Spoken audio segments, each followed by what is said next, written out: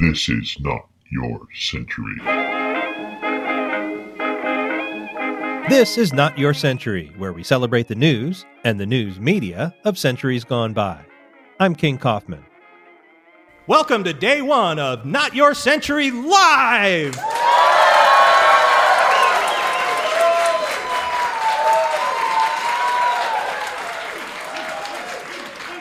First of all, I want to tell you what we're going to do tonight. We're going to play a little San Francisco historical trivia, and you will win some prizes if you volunteer to answer a question. I'll display the questions on the back wall there. The stuff is going to be displayed on the back wall, so you have to twist around like some of you are doing now. Think of it as like doing yoga.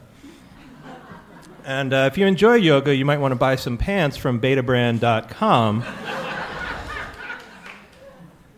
This was not a paid announcement so far.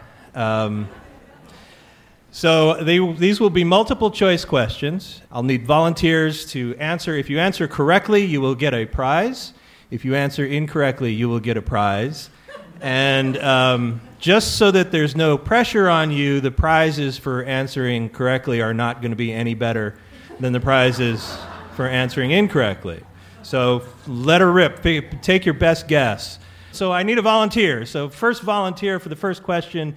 Please don't be shy. There's somebody in the back there. Hi, King. Hi. What is your name? Audrey. And we don't know each other, right? Never. Okay. This is Audrey Cooper, the editor-in-chief of the San Francisco Chronicle, and my boss. And a loyal friend, but someone who can be trusted to lie to go along with your bit if you need that. So let's go to question one. Here it is. It will display up there, but you're kind of against the wall. You can't really read it. But here we go. Who were the Rock Islanders? I'll give you four choices. Do you know? Don't just say it. It took me a minute to write these answers. I had to think about it. Was it A, the original name of the Grateful Dead? I know Audrey knows a lot about the Bay Area. She knows the Grateful Dead were originally called the Warlocks, but maybe they were something before that. Who knows? Was it Dianne Feinstein's dance troupe at Stanford? You laugh. Dianne Feinstein was young once, too. Was it Al Capone's band at Alcatraz? Could it be Al Capone, you know? Or was it a roller derby team based on Treasure Island, A-Rock, not The Rock? Audrey, what is your answer? Well, I'm sure the senator has some awesome moves. I'm going to have to say D, the roller derby. The roller derby team based on Treasure Island. That is incorrect. No, it's not. The good news is you win a prize, which I'm going to ask people to come up and get their prizes, and I'll just give them to you. I guess I can't use any of the Chronicle swag I took out of the marketing page this swag. morning. It's the best swag. You probably have all of it. It's okay. I can beat that. All right, but would someone like to steal this and answer correctly? You now have a 1 in 3 chance instead of 1 in 4. We have someone over here. I'm making Audrey deliver the microphone. Here she is. Finally, something I'm good at. Audrey is the host of the podcast Fifth and Mission, which is the Chronicle's flagship news podcast. You can get it wherever you get Not Your Century, and I recommend doing that. I work on that too. So I do a lot of things. All right, where are you? Who got the mic? Hi, what's your name? I'm Bryce. Bryce, do we know each other? No, actually we don't. We don't. Well, of course, nobody believes you because Audrey lied about that. But we actually don't know each other. Are you a San Francisco native? Bay Area? Does that Bay count? Area? Yeah, that counts. That works. When you're in Hungary and somebody asks you where you're from, you say San Francisco, right? Yeah. Okay. All right, so we've got 3 answers left. The original name of the Grateful Dead, Dianne Feinstein's dance troupe at Stanford, Al Capone's band at Alcatraz. Who were the Rock Islanders, Bryce? I believe I saw this on a poster. It's C. It is C, Al Capone's band at Alcatraz. Well done. You do get Chronicle swag. I have 2 T-shirts from the Chronicle, both featuring the little man. There's the tasteful little man jumping out of his chair. These are larges. And I have these, which is the vintage big little man I have one for each rating. For those of you not in the Bay Area, the little man is the Chronicles Review. Like instead of doing 5 stars, 4 stars, 3 stars, we have the little man leaping out of his chair all the way down to the chair empty. So these are all smalls. And so come on up and get a prize. Let's hear it for Bryce answering correctly. Al Capone. Pick one. Al Capone was a musician. He liked to rock out with his Tommy gun out, and he played the banjo, and he played a thing called, I don't know how to pronounce it, the mandola or the mandola. It's a big mandolin, like a viola violin. And when he got to Alcatraz in 1934, he asked the warden, he was a model prisoner. He got good behavior credits, and he asked the warden, can I turn these in for a favor, which was starting a band? And the warden said yes. They sent away for instruments, and all the musicians on Alcatraz formed this little band that I guess they went around to the clubs on the island and played gigs. And Al Capone had a song called Madonna Mia. And he gave it, he had handwritten the sheet music. It was like a love song. He had handwritten the sheet music, and he gave it to a visitor at Alcatraz, like a spiritual advisor, a priest in training, who he'd made friends with, and he gave it to him. And then years later, that guy, he never became a priest, but his son sold it at auction at Christie's for $65,000, one piece of paper, 10 years ago. It was thought for a long time that Al Capone actually wrote the song, but music historians now think that it was just a song he knew, and he had transcribed it. So I wish I could play the song for you. I couldn't find it. It's hard to find things called Madonna Mia online because a lot of things are called that. I do have some breaking news that Madonna and MIA made a record together once, which I found that. I also can't play that. But what I can do is I can give you 10 seconds of Al Capone as played by Rod Steiger in the 1959 movie Al Capone. Anybody gives you any trouble, anybody gives you a back door, you tell them, come see Al. They got to see Al Capone. Al Capone did not have an Italian accent. That was a common misconception. He was from Brooklyn, and he had a Brooklyn accent.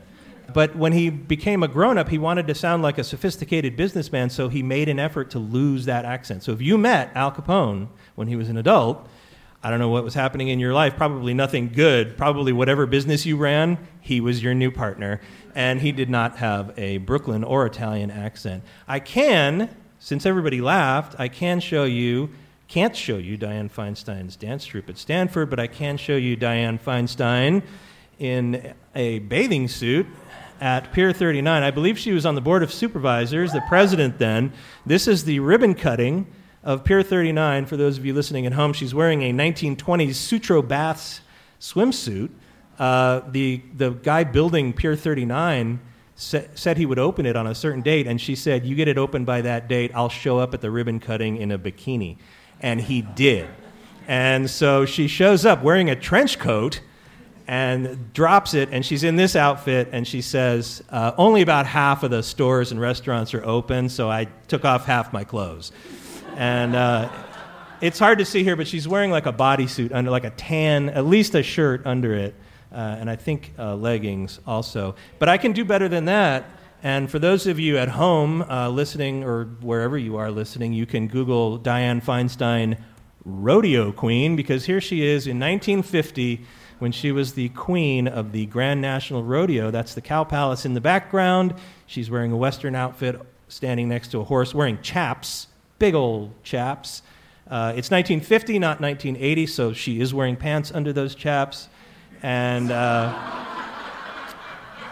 she's 16 years old here. She's a junior at Sacred Heart Convent in the city, and she was the rodeo queen at the Grand National. So, laugh at people because they seem like they were never young, but some of us were young once, and Dianne Feinstein is no exception. All right, I need another volunteer for question 2.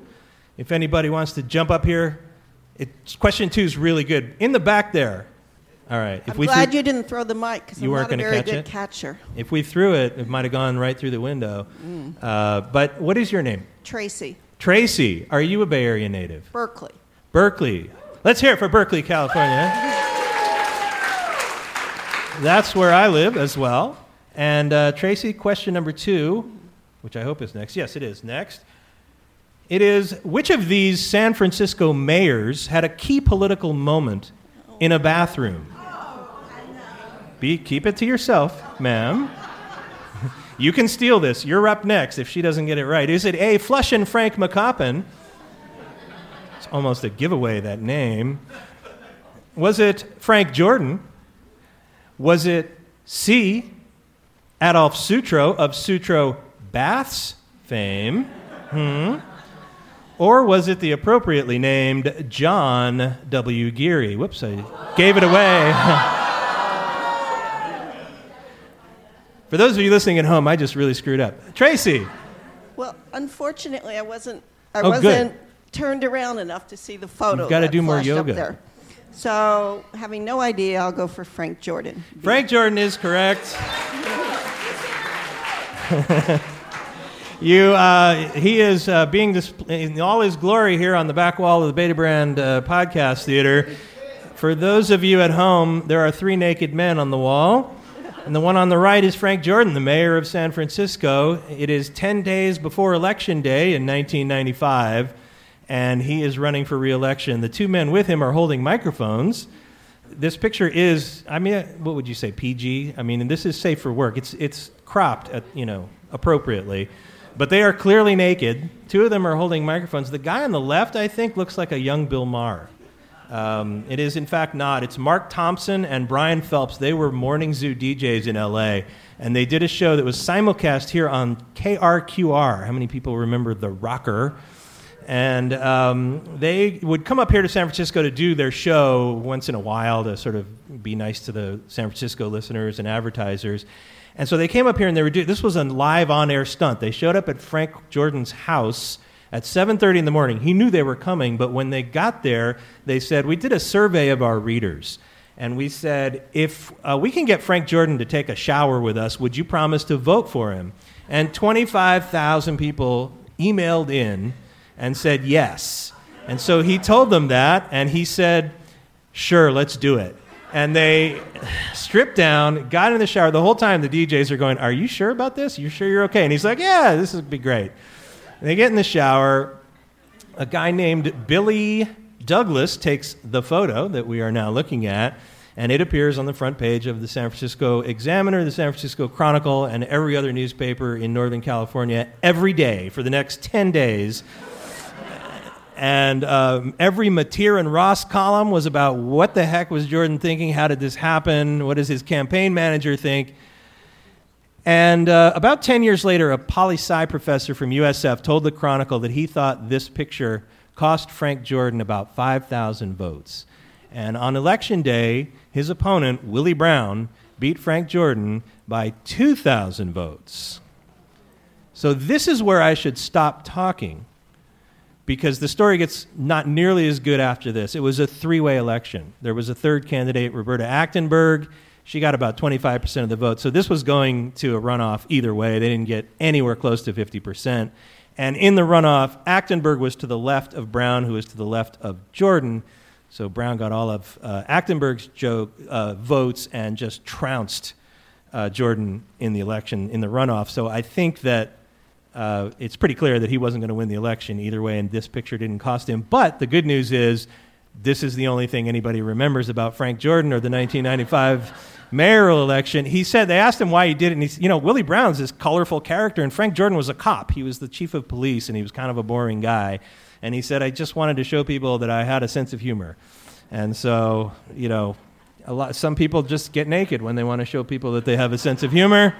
Your mileage may vary. So thank you to my volunteer, Tracy. Come on up and get a prize. Did Bryce get a prize? Bryce got his prize. Come get your prize. I'm going to give you the San Francisco Fog Dome. This is my best prize. Thank you very much. Let's hear it for Tracy. Thank you. That's part 1 of San Francisco History Trivia from Not Your Century Live. I was going to do 1 episode of trivia, but it got a little long, so we'll do part 2 on Friday. In the meantime, Wednesday we'll have Owen Thomas on the .com 90s, and Thursday we'll have Gary Kamiya telling a great story about the filming of Vertigo. Friday, part 2 of San Francisco History Trivia. You probably know I work in advance a little bit, so there already was a Friday episode recorded and edited and all ready to go. That's not going to run. So what that means is we now have a lost episode of Not Your Century. This has been Not Your Century, a production of the San Francisco Chronicle. Audrey Cooper, editor-in-chief. Get great journalism today at sfchronicle.com. I'm King Kaufman. Talk to me on Twitter at King_Kaufman. We now return you to your century.